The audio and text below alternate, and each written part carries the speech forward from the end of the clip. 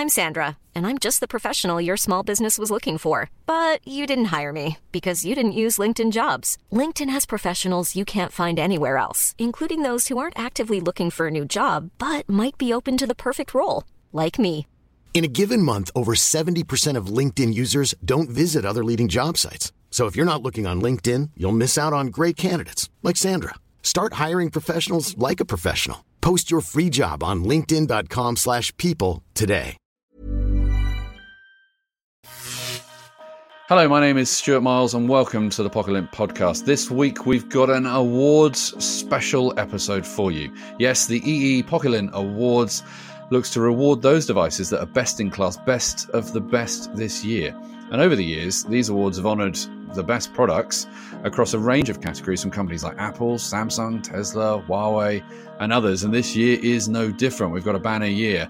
There are 19 category winners, an EE Superfast Award, and the all-important Product of the Year 2019. Amazing stuff. Right, joining me to go through the winners is Pocketint editor Chris Hall and reviews editor Mike Lowe. The winners have been decided by a panel of expert judges from the industry and you, the public. And over the next 30 minutes, we're going to be talking through the winners, why they're great, why you should consider getting them. So let's start with what we like to call at home. Chris, why don't you give us a walkthrough of the categories in this section? Yes, Stuart. The at-home section is a breakdown of devices that you're most likely to have around the house. And there are 5 of them, and they come in as the best speaker, the best smart home device, the best TV, the best soundbar, and the best security camera. And you can see that they all have this sort of cluster around the home. That's the kind of place that you're going to see some of these devices. And so, Mike, what's give us some of the winners? There's a whole variety. So some surprises, some not perhaps. Best TV was the Philips OLED Plus 984. Which is actually quite an interesting one because it's a big old beast. It's a really, really good looking telly. I think it stands out compared to some of the other sets that were in that category because it just offers some distinctive things like Ambilight, which is this kind of edge illumination system where it kind of like extends the picture beyond the frame itself. So it just gives that an extra different edge. It's got like really significant sound in it as well. So. And this is the TV that's got the Bowers and Wilkins. They've kind of Philips have said, look, you guys can do sound better than us, and they've gone that way. Exactly, yes. So it's it's got really some of the best sound you could expect out of a TV straight out of the box, which is a different USP compared to what many are putting out there. Now, one of the other things that won in this category was best security camera goes to the Ring Video Doorbell 2. Chris, I know you're a big fan of the Doorbell 2. Do you think this is a deserved winner in that crowded market? I think it is. And I think when you walk down the street, the Ring Video Doorbell 2 is one of the devices that you see. It's something that people have said, yes, I understand exactly what this is going to do. It fills that smart home gap where people are saying, I need this task performing for me. And Ring Video Doorbell does that extremely well. It's a couple of years old, and so it might be the surprise that it's winning this year, but it's still just as valid now as it has been in the past. I think also just the down to the dates, things have evolved quite differently over recent years. So products have a kind of longer legacy. You get software updates, things advance over time. So although it's a couple of years old, it still feels very, very current. And it's interesting seeing how the market's kind of shifting to that software route. Now, one of the great things about our awards is that we obviously have a say, the 3 of us, we're 3 judges, but we also have a huge industry panel of judges, and they sometimes don't necessarily vote for things that we want to win.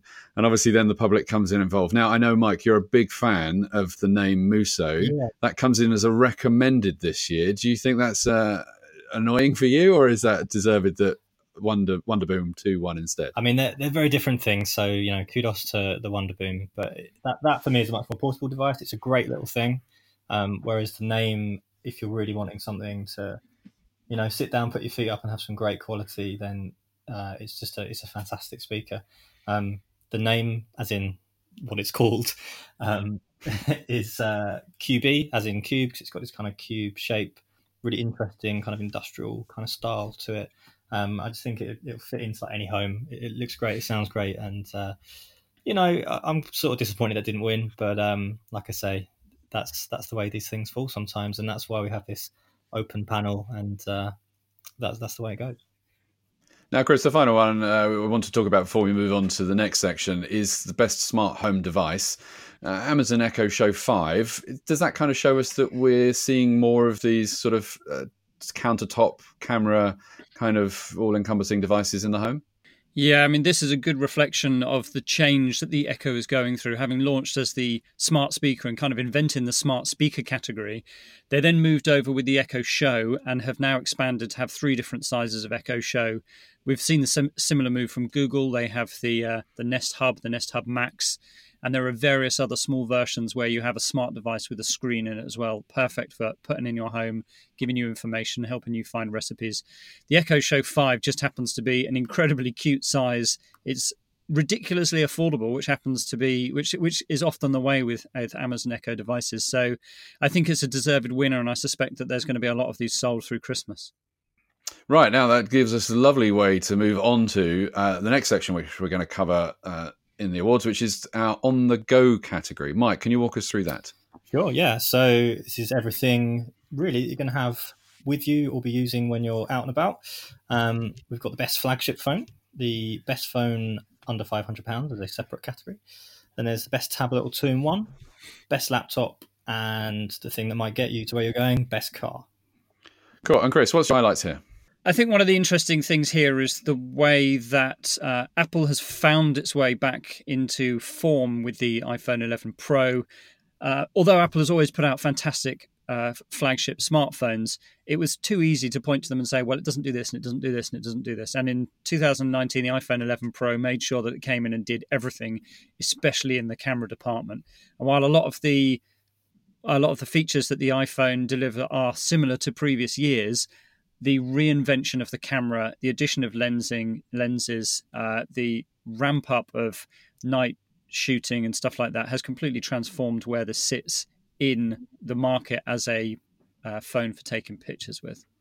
Yeah, I also think it's quite interesting that the judges and the public have voted for the 11 Pro, obviously over the Huawei P30 Pro, but then given Apple best tablet as well. I mean, this is an area they dominate in. It's gone to the iPad Air, and so kind of to me that kind of makes sense as a joint combo of an iPhone and an iPad on the go. Kind of is quite a nice little sort of ecosystem play there.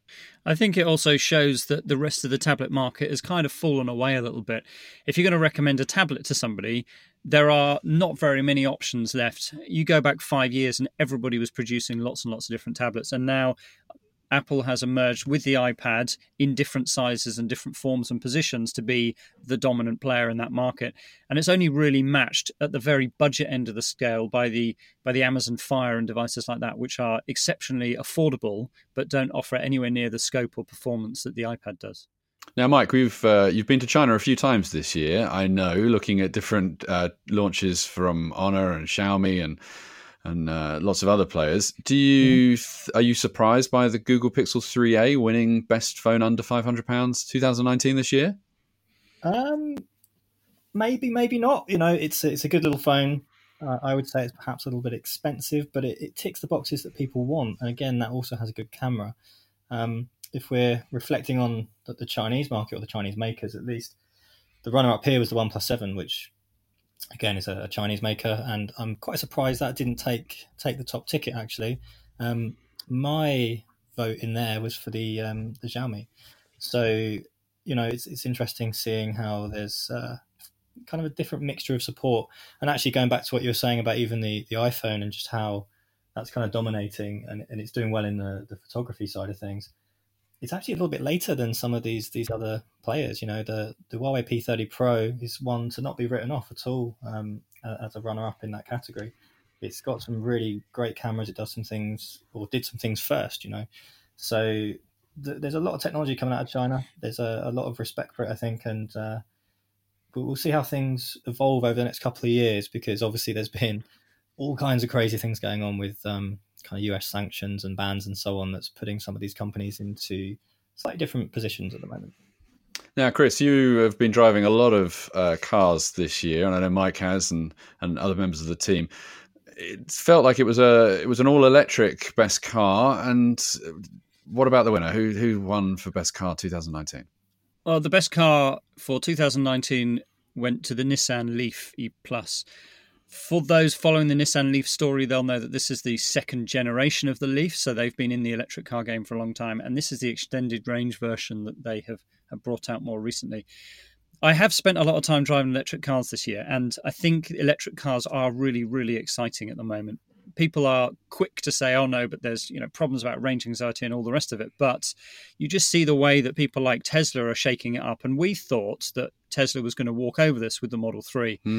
But it seems that the judges went a different way. And all I can really guess is that the Leaf from Nissan has come through because it has that heritage of having been around for a long time. And the Nissan Leaf is still one of the best-selling electric cars in Europe. We've got to remember that.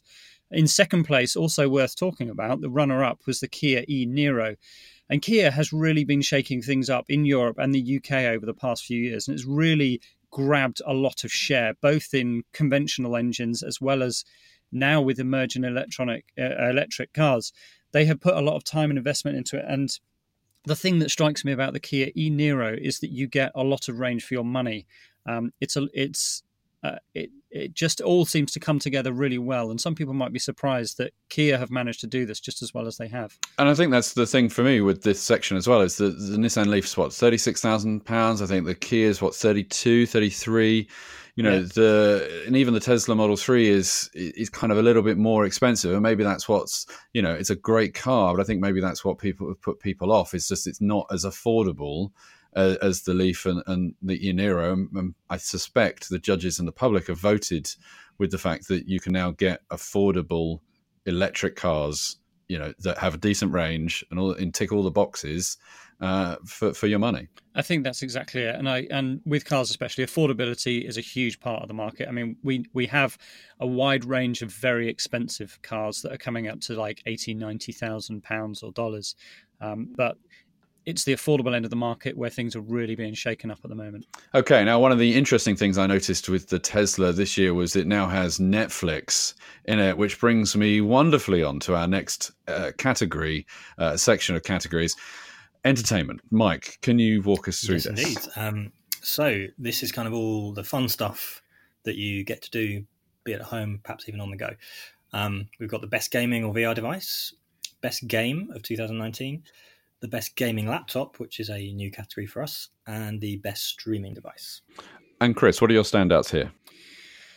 Well, I was immediately drawn to best streaming device because the winner in this category was Sky Q.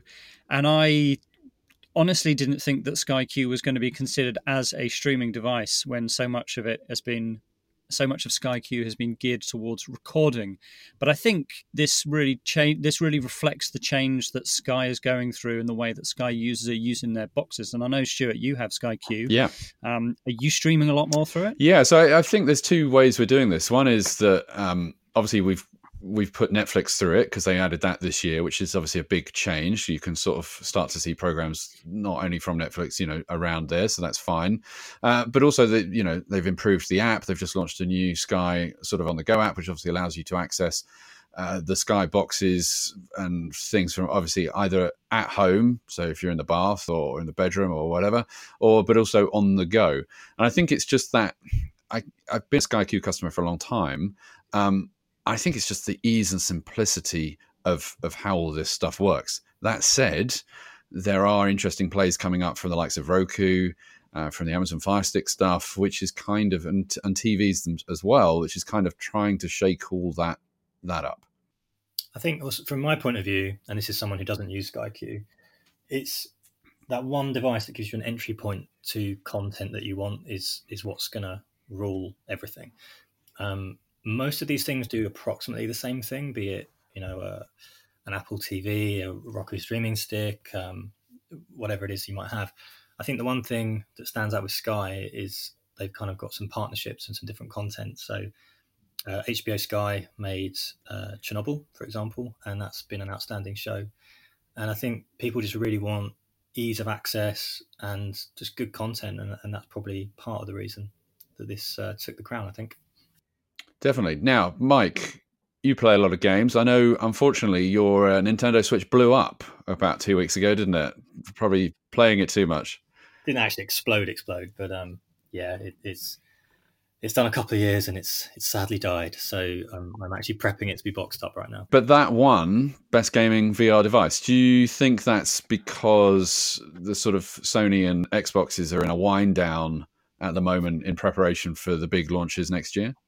Yeah, it's a mixture of things, really. So obviously PS5 is official, and that'll be a holiday 2020 release. I'd imagine there'll be some massive games scheduled to launch alongside that. It means we're probably going to be in a quieter period for now. But I think the thing with the Switch, it's just amazing. Like it just kind of, it's totally almost reinvented kind of mobile portable gaming for the modern generation. Really, you see people using them all over the place, and it just has great games on it. So I think really again it's down to the content. You know, there's been new games coming out, be it the remake of Zelda Link's Awakening, which is fantastic, or some of the newer original titles. You know, there's so much content there. But side to this, there's the whole VR thing, which didn't really get as much of a look in here by the way that people voted. And I think myself that perhaps VR's time has never quite taken off, and I wonder if it ever will. Chris, what do you think of? Are you ready to don an Oculus or something else? Or this has been really interesting because we've been through the cycle. We went through it with 3D TV, and now we're going through it with VR headsets. And I see them very much of an evolution of the same thing. Not necessarily new technologies, but newly implemented. And every time people say it's going to be slightly isolating in creating an immersive world, you're cutting yourself off from reality. And the virtual reality headset manufacturers are doing all sorts of things to try and make sure that's not the case. But they just still don't seem to stick with the general public in the same way that other things do. People are still gaming on the go with the Switch and the new Switch Lite. People are now moving over to gaming on tablets and phones a lot more than they were before.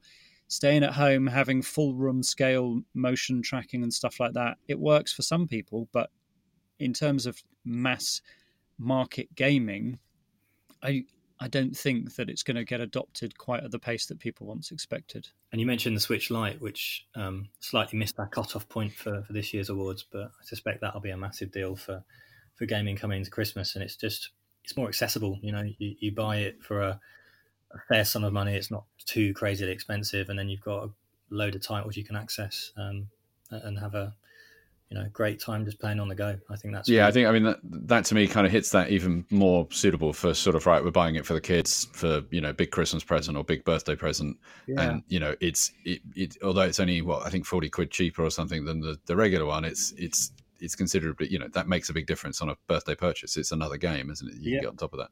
And it's not just for the kids. That's the great thing about it. It straddles those two worlds of young and old. I think it hits the nail on the head for that. Now, having sat around playing games and immersing yourself in different things, or just watching back-to-back The Crown, you probably should get out and do some exercise. So, Chris, I know you're a keen runner. What's in the fitness and lifestyle section this year? This category covers off wearables and lifestyle things. So we have the best fitness tracker, we have the best smartwatch that we are keeping separate, although they seem to be trying to get closer and closer together every year. We have 2 headphone categories, so we differentiate between on-ear headphones and in-ear headphones, and finally we have best camera. Mike, talk us through what's best camera. Let's start with that one. That's always a good. I know you're a camera expert. So slightly not to keep you fit as such, but the winner this year was the Fuji X-T3. So it's a great camera. It just does everything that you would need without it being crazily expensive. And it's kind of interesting watching this market change over the years because it's slowed down a lot. Like talking earlier about the phones and how those are seen as being so outstanding now. People are just not investing quite so much. So these manufacturers are having to make things that like do everything, but also tick the kind of traditional boxes. And with the X-T3, you've got built-in viewfinder, you've got a decent screen on the back, you've got this kind of retro styling, so you can take full control. The screen flips out. It's got a very distinctive sensor, and the image quality is fantastic. So this is just one of those kind of for the enthusiast, it just sits in the perfect spot, and it kind of really represents the category well. Cool. Now, Chris, fitness trackers, smartwatches. So there's obviously a contention here, as you said, about whether we should keep them separate, whether we need to fold them in together. What do you think of the winners? I'm happy with the winners, which is great because I don't have a choice really anyway. But I'll be happy to admit that my vote did go for the Garmin Fenix 6 Pro, which was the device that won.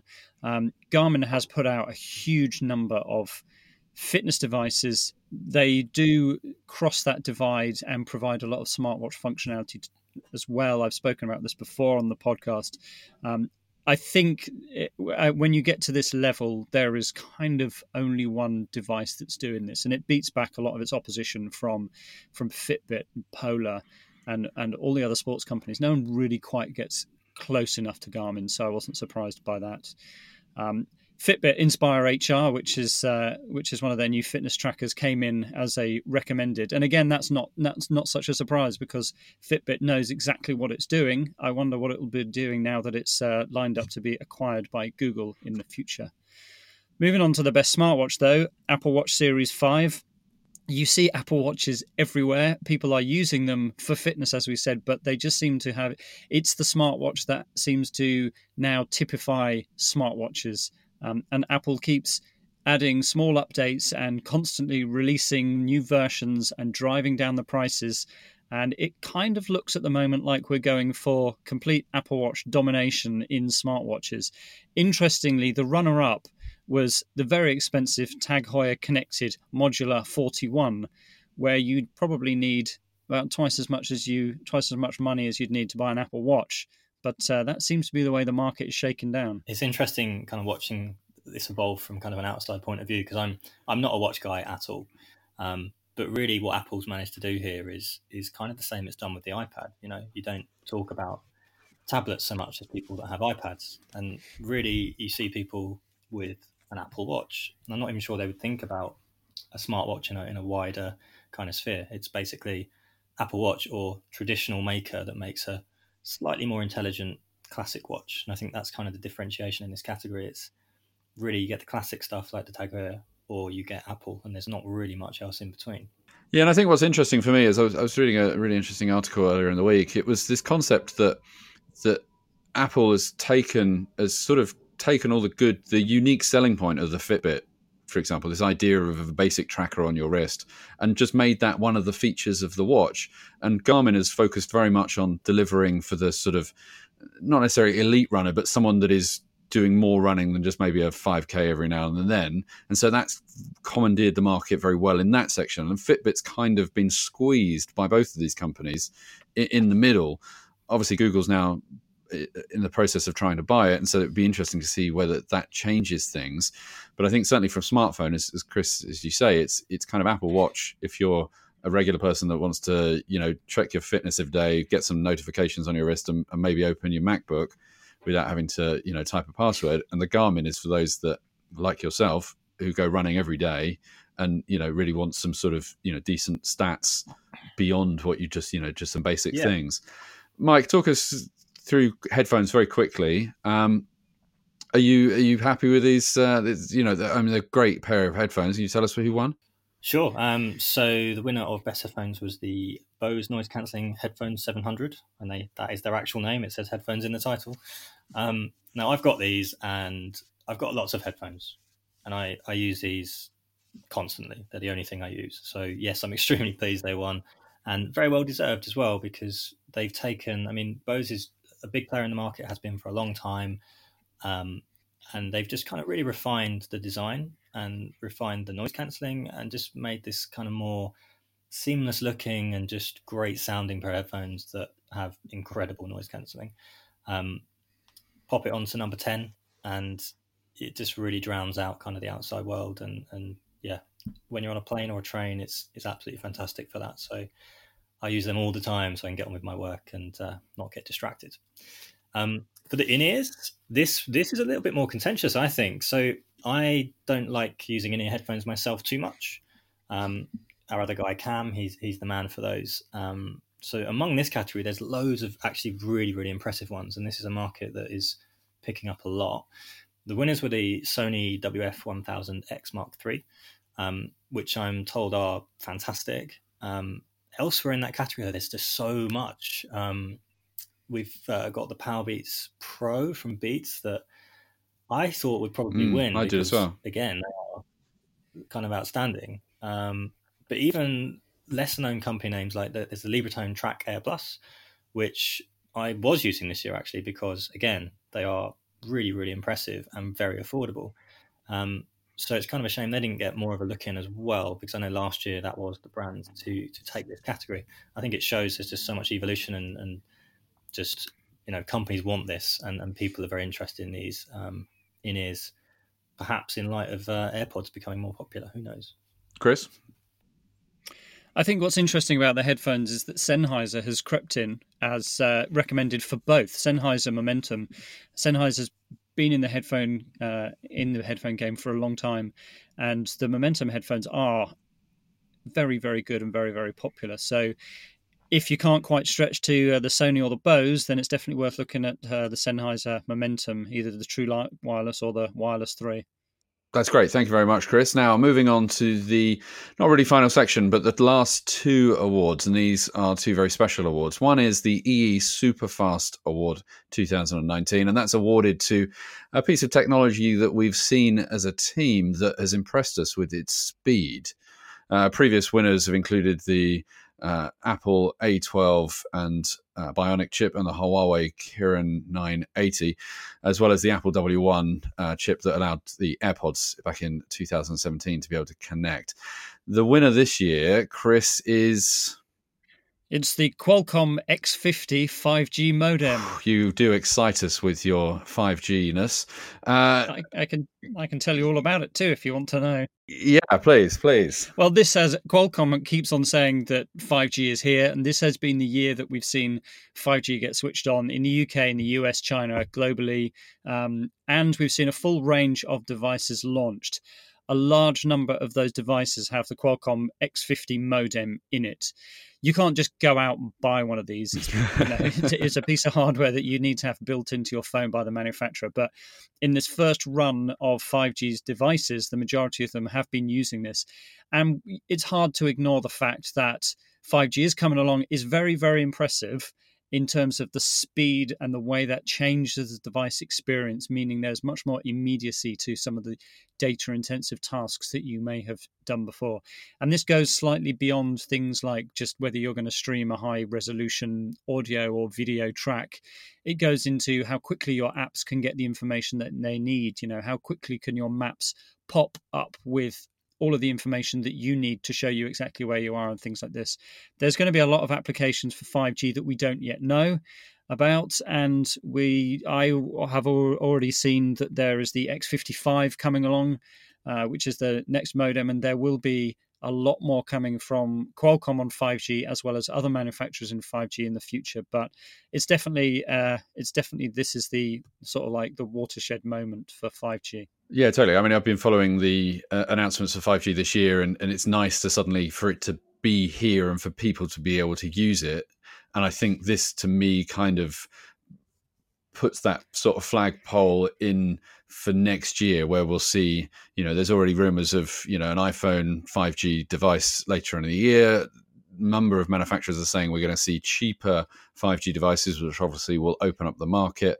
And obviously at that point, given 12 months of network rollout from all the networks in the UK and the US, we'll see much greater coverage from there. So I suspect 2020 is going to be a big year for 5G.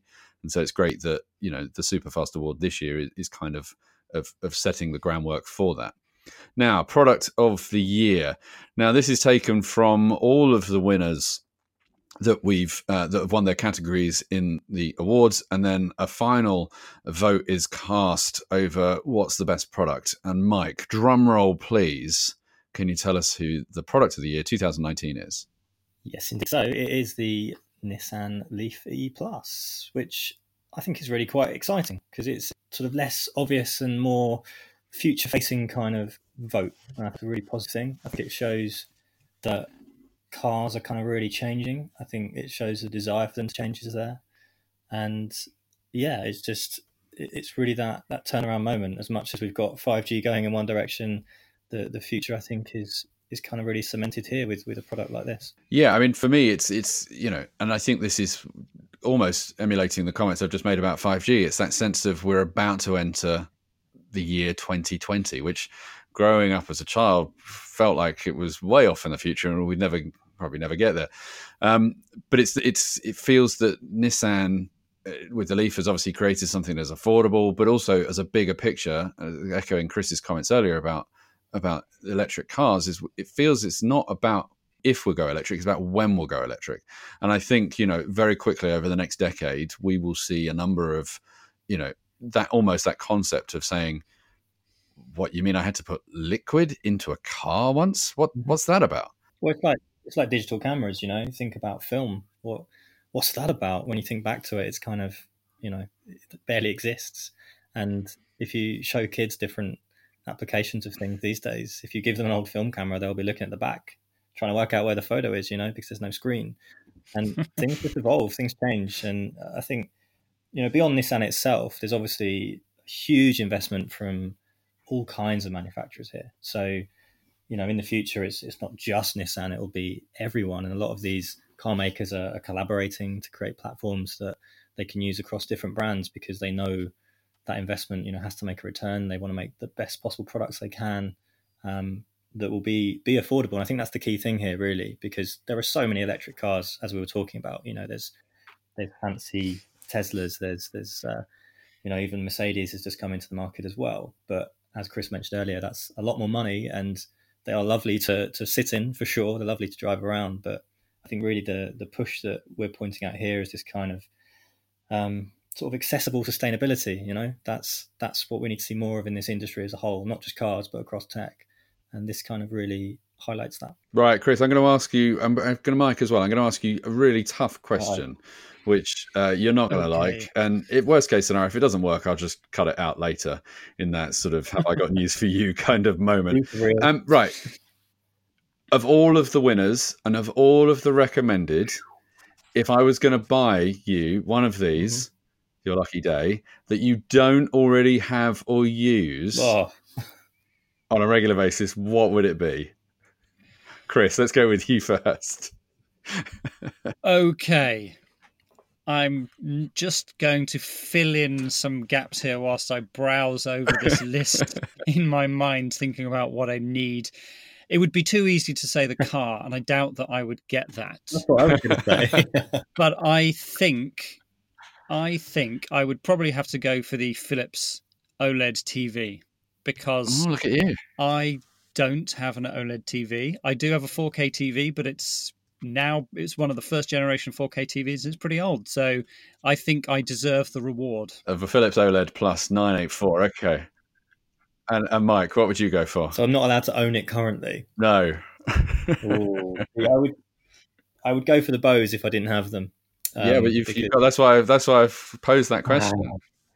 Maybe the Nintendo Switch counts because mine's broken. So I would buy it again because it's that good.